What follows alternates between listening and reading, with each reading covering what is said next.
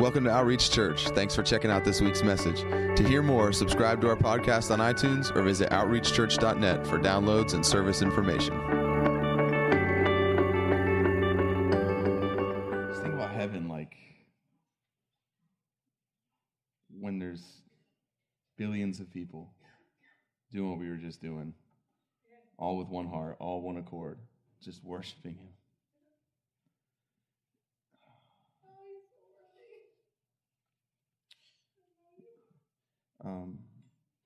I got like 17 things I want to talk about right now.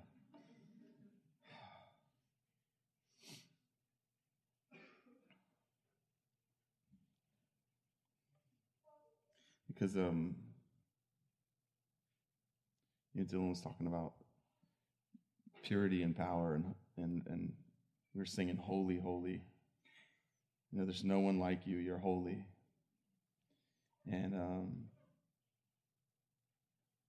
I was thinking about in Peter, 1 Peter, I think chapter 1. Let's find it real quick here. I think it's verse 16.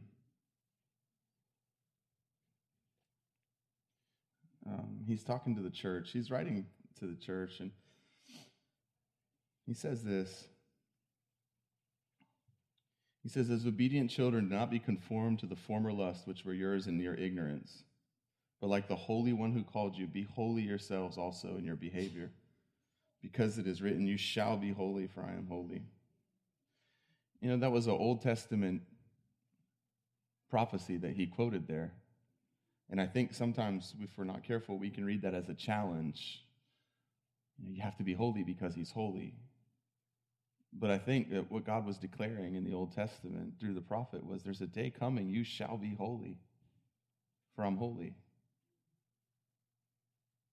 And then Paul writes, we talk about it a lot, I just don't think you can get this enough in our thinking. Because as a man thinks in his heart, so he is. And I don't know that we can hear it enough. But we say this verse a lot, but he says, "And don't you know that you're His temple, and His temple is holy, and that is what you are?" So we have the prophecy in the Old Testament that there's a day coming when God says to His people, "You shall be holy, for I am holy." And then it's fulfilled in the new covenant when we're in Christ. When He says, you're His temple. And His temple is holy, and that's what you are. And then Peter says, so let your behavior be holy, because you're holy as He is holy. In other words, you're not trying to become holy through holy behavior. And he says, I'm going to go with this for a minute, and we'll see where it ends up. Maybe we'll preach like 4 little mini messages. He says, as obedient children, not be conformed to the former lusts which were yours in your ignorance. He says, listen, there was a time when you didn't know any better. And I'm not saying you didn't know it was wrong. I'm saying maybe there was a time when you didn't realize that you could actually live free. Maybe the ignorance wasn't that I didn't know it wasn't okay. Maybe the ignorance was I didn't know that I could be okay, that I actually could be free. I thought that for the rest of my life, I would be a slave to sin. I would be a slave to this thing. I would be who I had always been. And you know, sometimes we feel like maybe we're even entitled to certain sins in the churches. We got to be really careful with this stuff, you guys. It's been on my heart really heavily lately, and it's brought me to my knees in praying that we don't start saying that certain sins are okay because people are born that way. Because listen, every one of us is born with a propensity towards sin. Every one of us is born into sin. That's why we have to be born again. He says, you were born of corruptible seed, but you've been born again through incorruptible seed. In other words, you were fathered the first time by a man, and the sin of Adam was what you were born into. You had to be born again, this time by the Spirit of God, into the second Adam, into Christ. And if you think that you're the same person born into sin as you are born into Christ, then you'll live as the same person who was born into sin as you were when you're born into Christ. And it'll be an ignorance. And then your life will fulfill what you believe, because you'll say, I can't be free, so you won't be free. And then when you're not free, you'll point to the lack of freedom and say, there's the proof that what I believe is true. And it's a self-fulfilling prophecy. And it's ignorance. Because there's nowhere, in fact, you read so many times, you read through Romans, and it is so clear over and over again. You were this and now you're that. He says you're a slave to righteousness. That means if you have to obey one voice without any choice, it's righteousness. What does that mean? It means that you have to choose to sin. You're no longer a slave to it. A slave doesn't choose. A slave does what its master tells them, whether they want to or not. That's what you were born into. And we got to be careful that we don't start justifying things and saying, well, I was born this way. Listen, you were born messed up. Don't ever let that be an excuse to stay the way that you were born, because you were born messed up. That's why you had to be born again. So I was talking to someone one time, and they were telling me, and it was actually, we're not making this a pet sin, but this is the one the church is being so tempted to legitimize, because is homosexuality. People say, well, I was born this way. And then the church argues with them and says they weren't. And as soon as you start to tell them that they weren't, you've lost credibility with them, because they know that they were born with a desire for homosexuality that wasn't taught to them. We tell people, oh, you had to be taught that. No, they didn't have to be taught that, because they were born into Adam. They were born into sin. And the church has to be careful that we don't mix this stuff up and get our theology straight, so that we realize, no, they really were born that way. That's not how they were intended to be from the beginning, but sin happened. And now every man was born into sin, which is why every man has to, I'm going to keep saying that, because we have to understand there's two different births. There's the born into sin, there's the born into Christ, and the life in either of those should look drastically different one from the other. And so the church, what happens is, if we're not careful, because we think that, well, if they were born that way, then that means that God must have wanted them that way. You were not born the way God wanted you to be. The first man was created in the image and likeness of God. He lost the image of God when he sinned. And now every man is born with the potential to bear the image of God, but every man born doesn't bear his image. You're born into Adam. You bear the image of the first Adam. You bear the image of sin. And that's why you have to be born again, so that you can actually bear the image of Christ. Every man is in his likeness. You'll find the word likeness found in the New Testament. You won't find image in the New Testament, unless it's talking about the original creation of Adam. Come on. You're born with the potential to bear the image of God, but you must be born again to bear his image. That's why Jesus said to the Pharisees, he said, your father's the devil.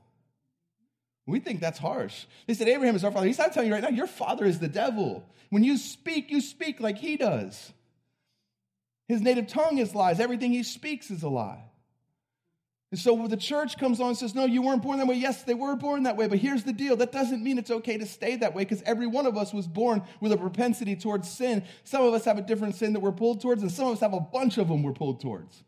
But every one of us was born with a pull towards that. That's why you were a slave to sin. You didn't even have to choose it. You did what it told you to do, because you were a slave to it.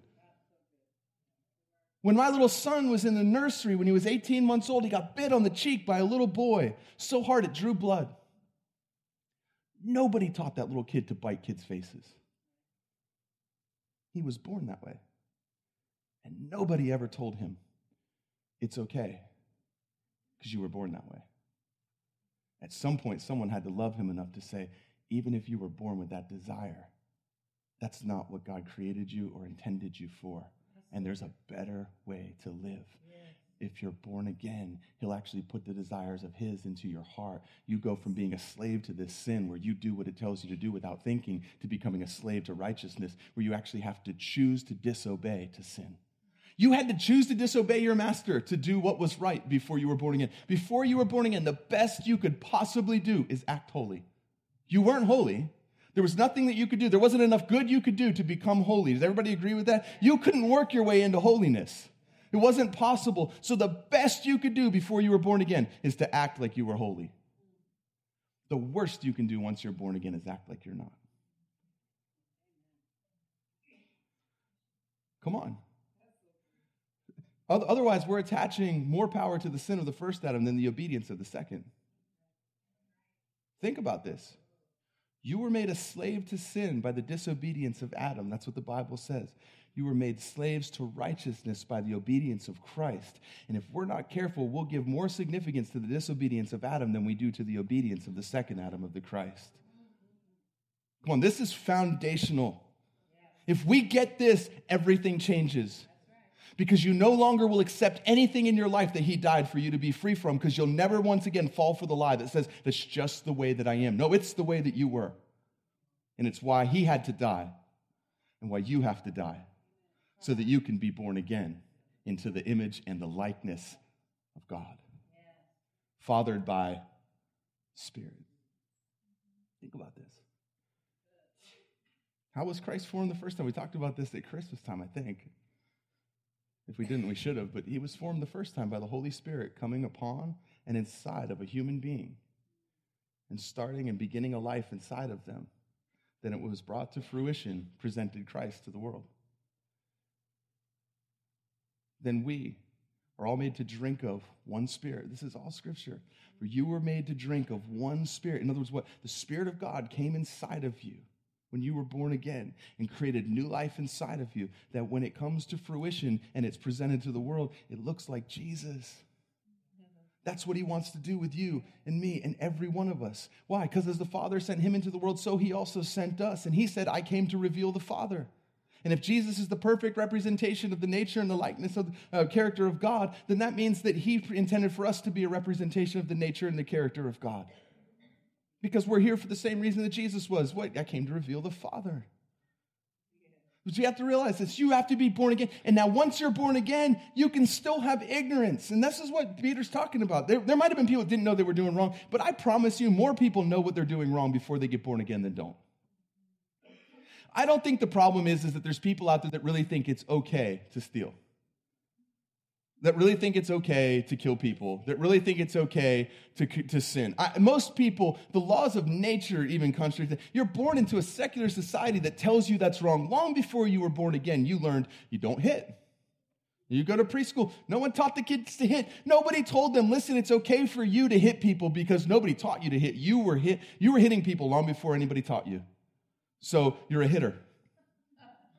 This sounds so silly when we apply it to other sins, but there's certain sins that we're being tempted as a church to legitimize and say is okay because we use that same logic on it. We got to be really careful with that, because if you follow that logic out, that means anything a child does before they were taught is the way that God wanted them to be, and it must be okay because God would not have created them that way if he didn't want them to be that way.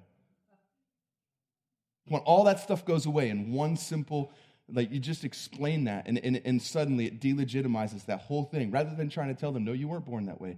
No, you just agree with them. I fully believe you were born that way. That's why you must be born again.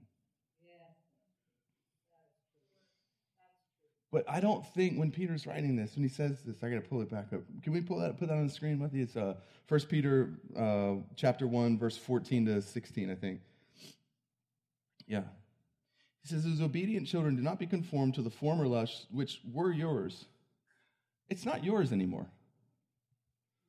You realize that the things that drew you before you were born again, they're not yours. It says they were yours. I learned a real simple lesson with that one time with my wife. Every year in the fall, I would get allergies that got worse and they were debilitating to the point where I had to get steroids.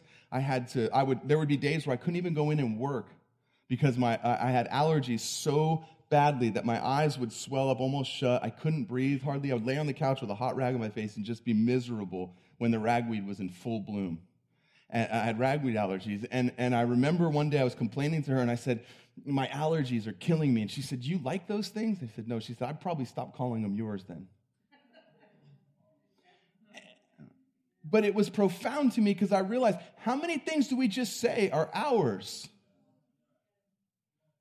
in ignorance? And so he's writing this, and listen, he says in verse 14, he says, as obedient children, do not be conformed to the former lusts, which were yours in your ignorance. In other words, you may have been ignorant that it was wrong, or you may have been ignorant that it's no longer yours. But either way, living the way you lived before you were born again, shows ignorance. And it's not that no one ever told you, maybe. Because how many of you guys know, some people can tell you things all the time. If you don't believe it, you're still ignorant to truth. Because it only changes you when you know the truth and actually believe the truth. Jesus said, then you will know the truth, and the truth will set you free. Truth doesn't set you free until you know it. You actually believe it. And that means if I believe it, then I live by it. Which means if anything presents itself in a way that comes against that, I have to reject it. So he says, these were yours. These were your former. Could you just keep that up on the back screen? Be awesome. Yeah. As obedient children, because my phone keeps shutting off. It's in low battery mode or something like that. And I have to keep unlocking it. And as obedient children, do not be conformed to the former lusts which were yours in your ignorance. And he goes on and he says, but like the Holy One who has called you, be holy yourselves also in all your behavior.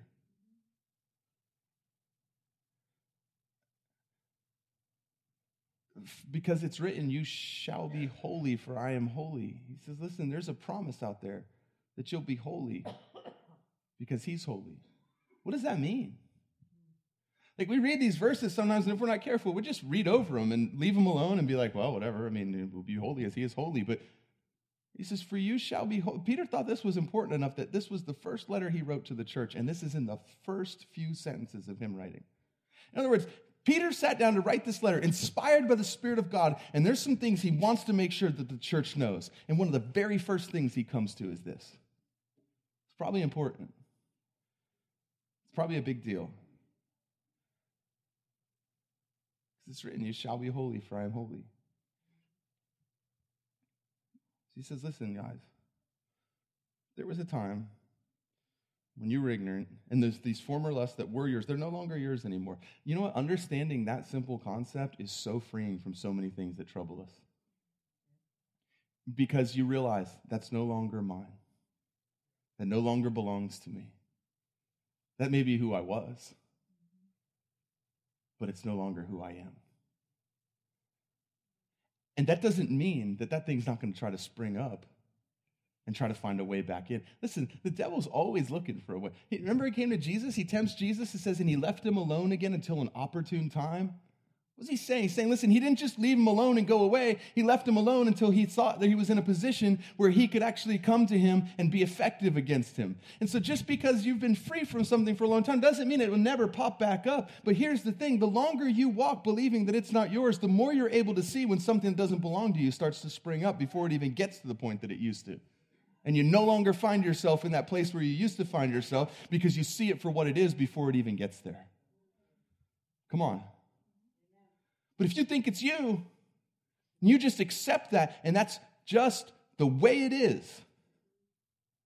Come on, how many times do we legitimize sin and say, well, you know, everybody has struggles? No, everybody faces things.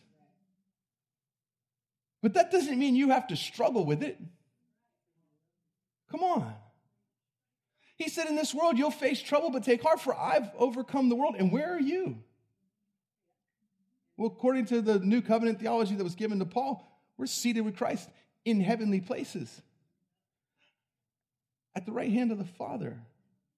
You're in him. So in this world, you may face things, but take heart because he's overcome the world and you are in him, which makes you what? An overcomer. You have to be. The only thing you can do is choose not to live that way. It doesn't change who you are. It just changes the fact that life is going to be really hard when you decide to not live in the fullness of what was paid for. Because now you'll be in the worst place ever. Because you're no longer ignorant. You can't even enjoy what you used to enjoy. And you know that you don't have to, so you know that you're choosing to. And you can't even enjoy it anymore because you don't even have the excuse that this is just the way I am. No, it's the way you were. But now you've been born again into Christ. Oh. Yet you've become partakers of the divine nature. You were born into the nature of the God of this world. It's why no one had to teach you these things. In fact, the fact that somebody says that they battled with something since they were young just means they're human. Because you were born that way. Of course you were. You were born into sin. You weren't born anything close to what you were supposed to be. Because if you were close, you could have just been tweaked.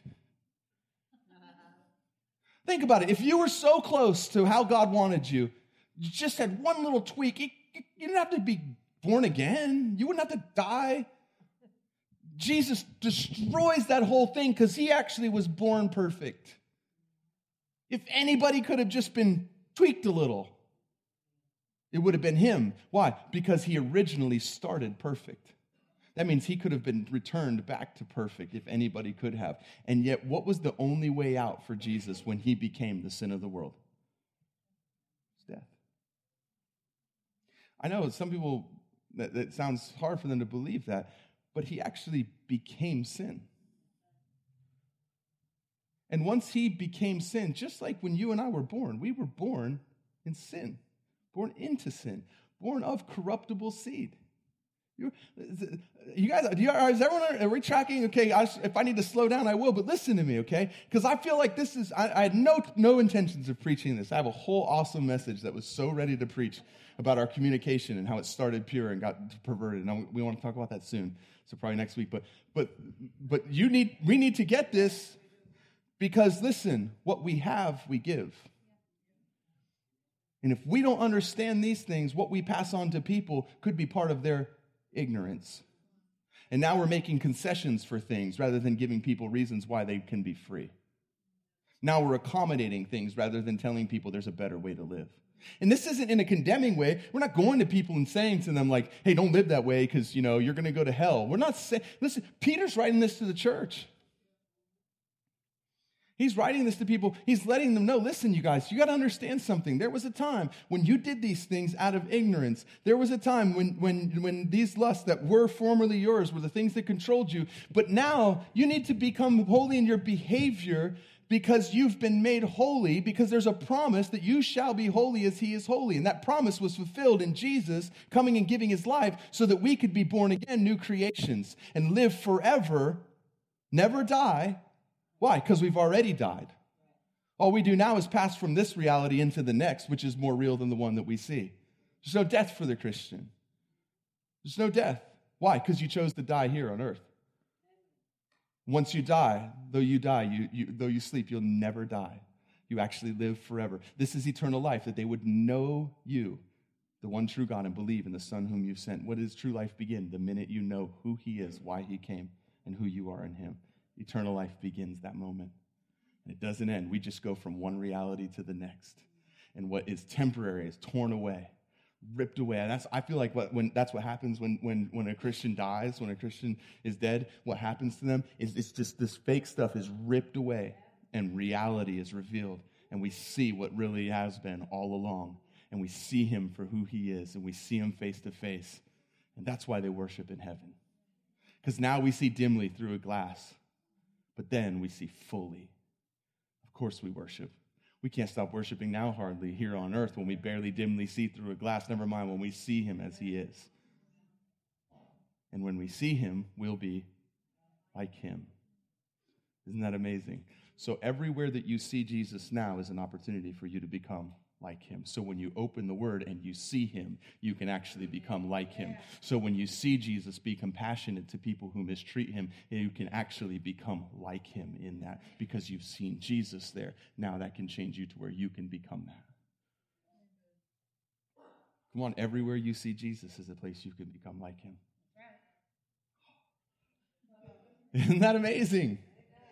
Come on, this is all scripture. I know I'm not quoting all the verses. I promise you they're in there. And I'm not just like pulling them out of context and saying, right before it says something that contradicts me and right after it says something that contradicts me. You got to be careful. People could do that. You could take 2 verses and you could really twist up scriptures. That's why we got to take the whole counsel, make sure that everything backs itself up.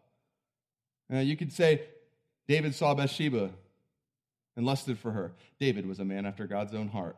God's heart for David was for him to lust. Come on. We're not doing that. We're taking the whole counsel of Scripture and saying, listen, this is what it says over and over again. Over and over again. Dead to sin, alive to Christ, former self, put off your old self, put on Christ. You were, now you are. Those who are in Christ have crucified their flesh with its lust. Have crucified. Not do crucify or will crucify. It says have crucified. He says these former lusts that were yours. What are lusts? They're desires that were never supposed to be there, that are perversions of the desires that always were supposed to be there. That's all they are. That's it. You see it for what it is and you realize it's just a perversion because the devil can't create anything. All he can do is pervert what was created. So God puts a desire for man to be with woman. Why? Because he said it's not good for man to be alone. What does that mean? It means every single man that was born from that point forward would have the desire for a woman, and every single woman would have the desire for a man. And God said it's not good for them to be alone. You realize that was before sin? Saying I don't need anybody, I have a friend who says that, and I understand what he's saying, but be careful. That doesn't mean like, well, it's just me and Jesus. Because listen, God saying it's not good for man to be alone wasn't a result of the fall. That was actually before the fall. When man was in perfect relationship with the Father, walking and talking with him. And so even though he had all of God with him in the garden, and he had intimacy with the Father, unhindered by sin, by self, by anything. He was completely unhindered in his relationship with God. God looked at him in that state before sin and said, it's not good for man to be alone. That doesn't mean it's never good to be alone. It means that you need other people in your life because it's not good for you to be alone. Jesus would take time to go be alone with the Father, and then what would he do? He would return and be with people. You think about it. I'm going to get into that message, and I don't know. I don't have time. All right. I know. I love this stuff because, honestly, this is the stuff that set me free. This is the stuff that actually changed my life, was understanding that my life could be changed. You realize that if you believe that you have to live in sin, you're living by faith, and you're sinning by faith because your faith is in the fact that you have to do it. Come on, everybody lives by faith. It's just what you're putting your faith in. And some people, by our theology, if we're not careful, have a lot more faith in the sin of Adam than we do the obedience of Christ.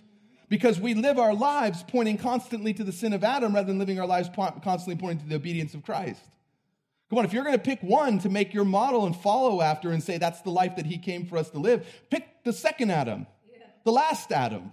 Why? Because he came to show what a man could do walking in right relationship with the Father. So he, for a time, set aside his deity. It says that in your word. It says he made himself a little lower than angels for a time. People hate this because you're saying Jesus isn't God. No, he was always God, but he set that aside and did what he did apart from his deity as a man because it says for a time he made himself lower than the angels. That's in the word.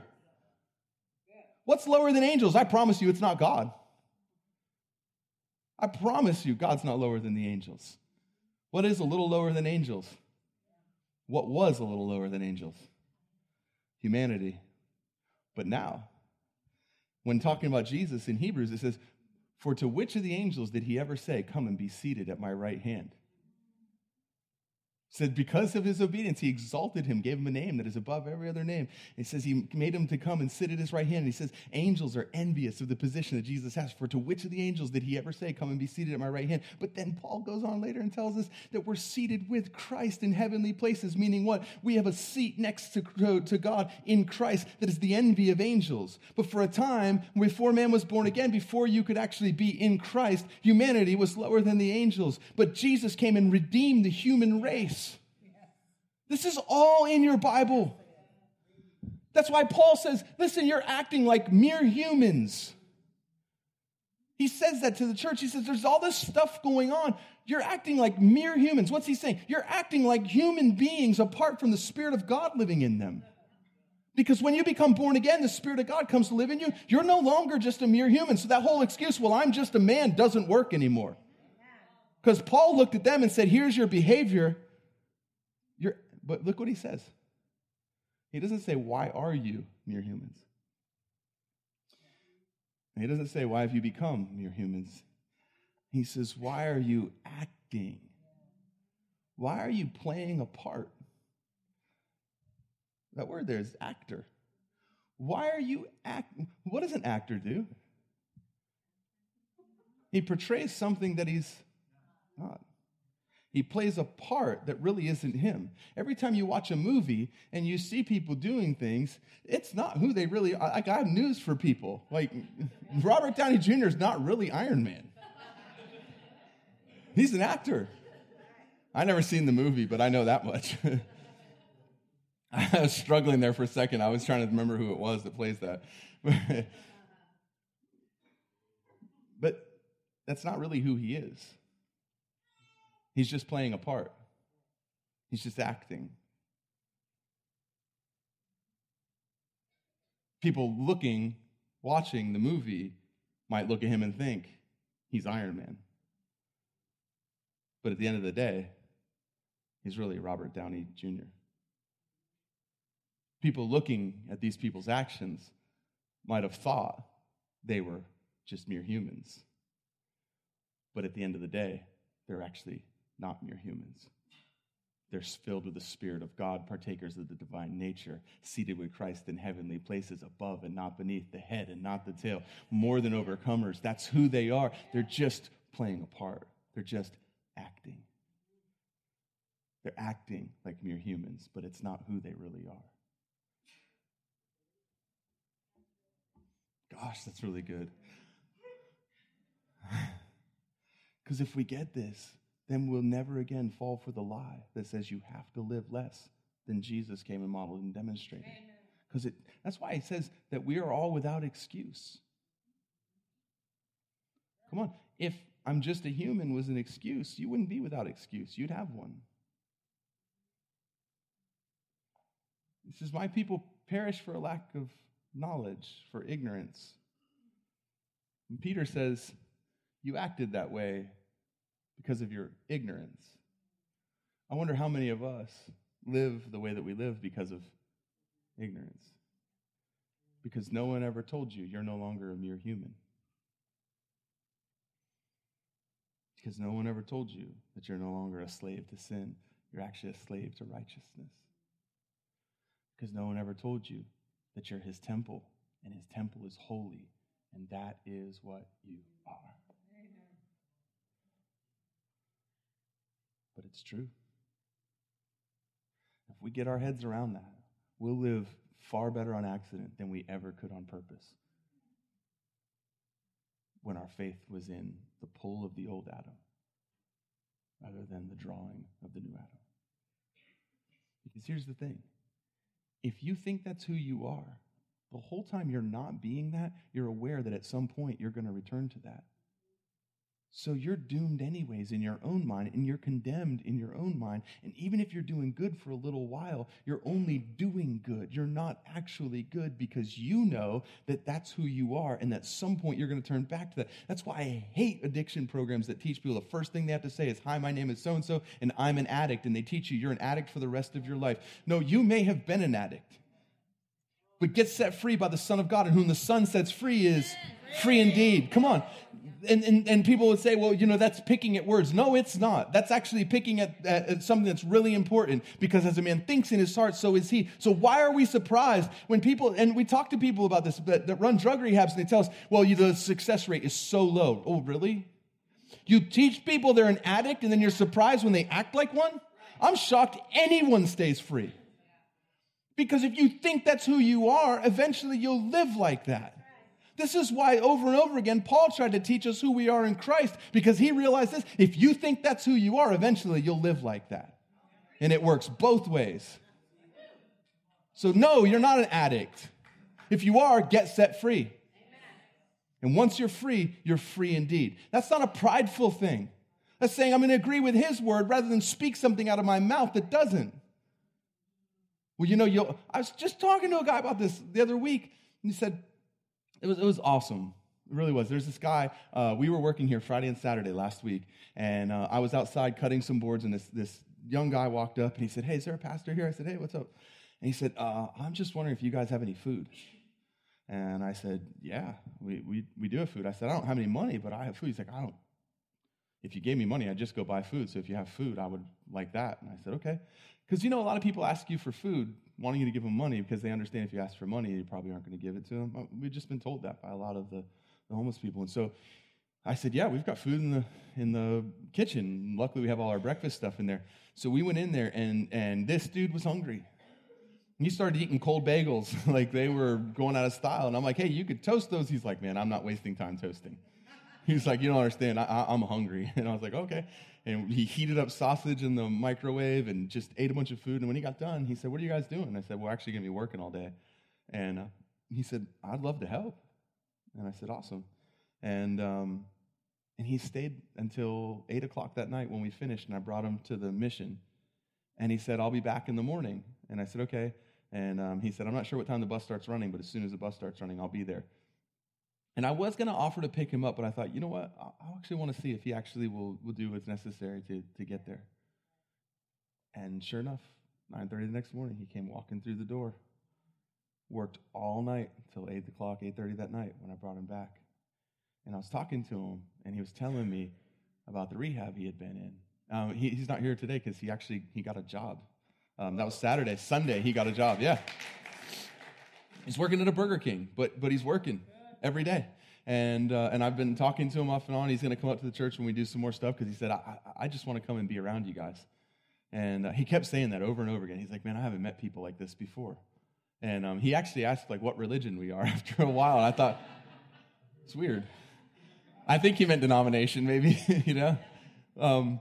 But anyways, I was talking to him as I brought him back to the mission that night, and he was talking about, you know, his struggle with drugs, and I had shared with him my story of being set free, and he said, yeah, he's like, you know, I was staying at a house with a guy, and people started coming over doing drugs, and he said, and I had to get out of there. That's why I've been homeless for the past couple of days, because I'm not strong enough to be around that and say no. And he goes, because, you know, I'm always going to be an addict. That's what rehab taught him. And look, I'm not saying don't flee from it. Flee from it. If you're in a place where you can't be around it without wanting to give into it, be honest with yourself and get away from it, right? Flee from temptation. That's awesome. I applauded him for that. But the problem is that the mentality of I will always be an addict means that there's never a time where you have something in you that's greater than what that has in it. And you've got to understand that. Listen to me. You've got to understand that's no longer who you are. You were that. If you still are, then you need to get set free by the Son and be free indeed. But that's no longer who you are. And as a man thinks in his heart, so is he. So in other words, it really doesn't matter, honestly, what the Bible says about your freedom. If you don't believe it, whatever you believe is what you'll live by and put your faith in. So if your faith is in addiction, you'll live like an addict, and then you'll confirm it when you continue to act that way. Now you have a self-fulfilling prophecy. It says, see, I'm an addict. I'll always be an addict. And I know this because I acted like an addict yesterday, even though I didn't want to. So that's who I am. Further solidifying that that's who you are. Further putting your faith in addiction rather than in freedom. Putting your faith in the enemy rather than in Jesus. And every time you live that way, it'll confirm to you that that's who you are, and it'll grow stronger and stronger in your heart. And at some point, you owe it to somebody that believes in Jesus and the freedom that he paid for on the cross, owes it to you to come to you and say, he didn't shed his blood for you to be any less than free. Period. And if you do what you have to do in the meantime, but I promise you this, don't make the goal to manage it. Because you'll never do that. Because you're either free or you're not. There's not a middle ground. If you don't let a snake stay in your bedroom and think, well, it's okay, it's just in the corner. I promise you, you cut its head off and get rid of it. Because the longer you entertain it, the more chance there is that it's going to bite you. And one day it will bite you. You were set free. It was for freedom that you were set. It was to be free that you were set free. That's what Paul's saying. You guys, these scriptures make so much sense when we understand this. He says, it was for freedom's sake that you were set. He's saying, you were set free so you could be free. Not set free so you could return to the cage.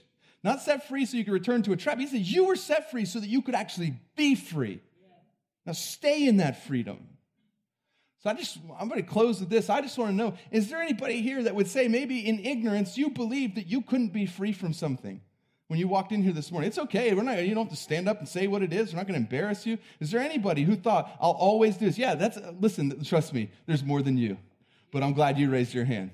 Is there anybody else? If there is, just raise your hand up where we can see it. If you came here thinking that you're always going to be this way, or this is just who I am, or I was born this way, or I've always done this, so I'm always going to, or this is just my struggle, my battle, fill in the blanks. Is there anybody else? Because we want to pray with you before we move on. Yeah, awesome. Anybody else? Come on. Hey, listen. Listen, do not listen to me. Don't you dare let who you were keep you where you are. Don't you dare spend one more day there when he spent his blood so that you could actually be free. Don't you stay in that place, because he has so much better for you. It was for freedom that you were set free. Don't be enslaved again by a yoke of bondage with sin. So he's saying, listen, you were set free. You're now a slave to righteousness. For you to get enslaved again, you have to actually choose it and give yourself to it. It's no longer who you are. It's who you were. That's why you had to die. Jesus, the only one who started perfect, death was the way out when he became sin, to be raised to new life, for sure. But he died and was risen to new life by the Spirit of God. So it says the same Spirit that raised Christ from the dead, meaning what? He was dead. Why? Because the only way out from sin is death. That's why Jesus said, anyone who would come after me must deny himself, take up his cross, and follow me. What's he saying? You have to die in order to live. If anyone would love his life, he must lose it. Unless a seed falls to the ground and dies, it stays alone. But if it dies, it bears much fruit. That was it. You had to be born again. Why? Because you had to die to be free from who you were born. You were born into Adam. Now you're going to be born again into Christ. So if there is anyone, just stand up where you are. Like I said, I promise you, this is not going to be an embarrassing thing. You don't have to tell anybody what it is. I know you raised your hand and you didn't know you're going to have to stand up. I'm just asking you this. Listen, if you won't admit it in front of these people, I promise you won't admit it out there. Right? Just would you be bold and just stand where you are so we can gather around you? This is a foundational thing that talks about, some people didn't even raise their hands or stand. Come on, don't let this moment go by. Please don't stay there. Jesus says that, if you believe with your heart and confess with your mouth, that's what we're going to do right now, is what we're believing in our heart is about to come flying out of our mouth. And there's freedom coming. Come on. Come on. I know that, yes. Come on. Not an emotional thing. This is a truth has come and I have to respond thing. Is there anybody else? Come on. Don't you let anything keep you in that seat. He died for you to be free. All of heaven is cheering you on. You're surrounded by a great cloud of witnesses right now. They're saying, come on, you can do this. You can be free. He died. He paid for this. You deserve this. Don't settle for less. He spent his blood for you to be free. If there's someone standing near you, put your hands on them. Because what you have, you give. And we're all saying we're walking in freedom, not hindered by anything. So I want us to just put our hands, and this is all we're going to do, is that the God of all truth would come right now and cement in your heart the truth that you were created for so much more than what you were born into. And it's time for that to go and for new life to come. Because where the Spirit of the Lord is, there's liberty, there's freedom. And the Spirit of God will come and touch that place right now. You just open up and let him. Because when we see him, we'll be like him. And I want you to see him shedding his blood for freedom in that area right now. I want you to see that, actually see that he shed his blood for your freedom, for no condemnation, for no shame, no guilt. No longer entangled by your former lusts, which were yours. They were yours. They're not yours anymore. He paid a high price for you to be free from that. And I don't care if it was from the earliest day that you have a memory, you remember being that way. That was not who you were created to be. And he died so that you could become everything that was in his heart. He spoke you and breathed you and knit you together in your mother's womb. Thank you, God, for freedom right now. In Jesus' name, for true freedom. I pray, God, that anything that they're trying to cover up, whether it's pain, shame, guilt, God, insecurity, whatever it is that's giving this a landing strip in their life, that you would come right now and just fill that with your presence, God, and show them that you're more than enough, that all they need is found in you, God. Jesus, would you just come right now and fill that place? We don't want to tell things to leave without filling it with truth, and here's the truth. He's in you, and he's more than enough. He's our ever-present help, a strong tower. our righteousness, our defense. He's our healer. He's our justifier. He's our righteousness. He's our obedience. It's all in him. I thank you for that, God, in Jesus' name. In Jesus' name, amen. Amen.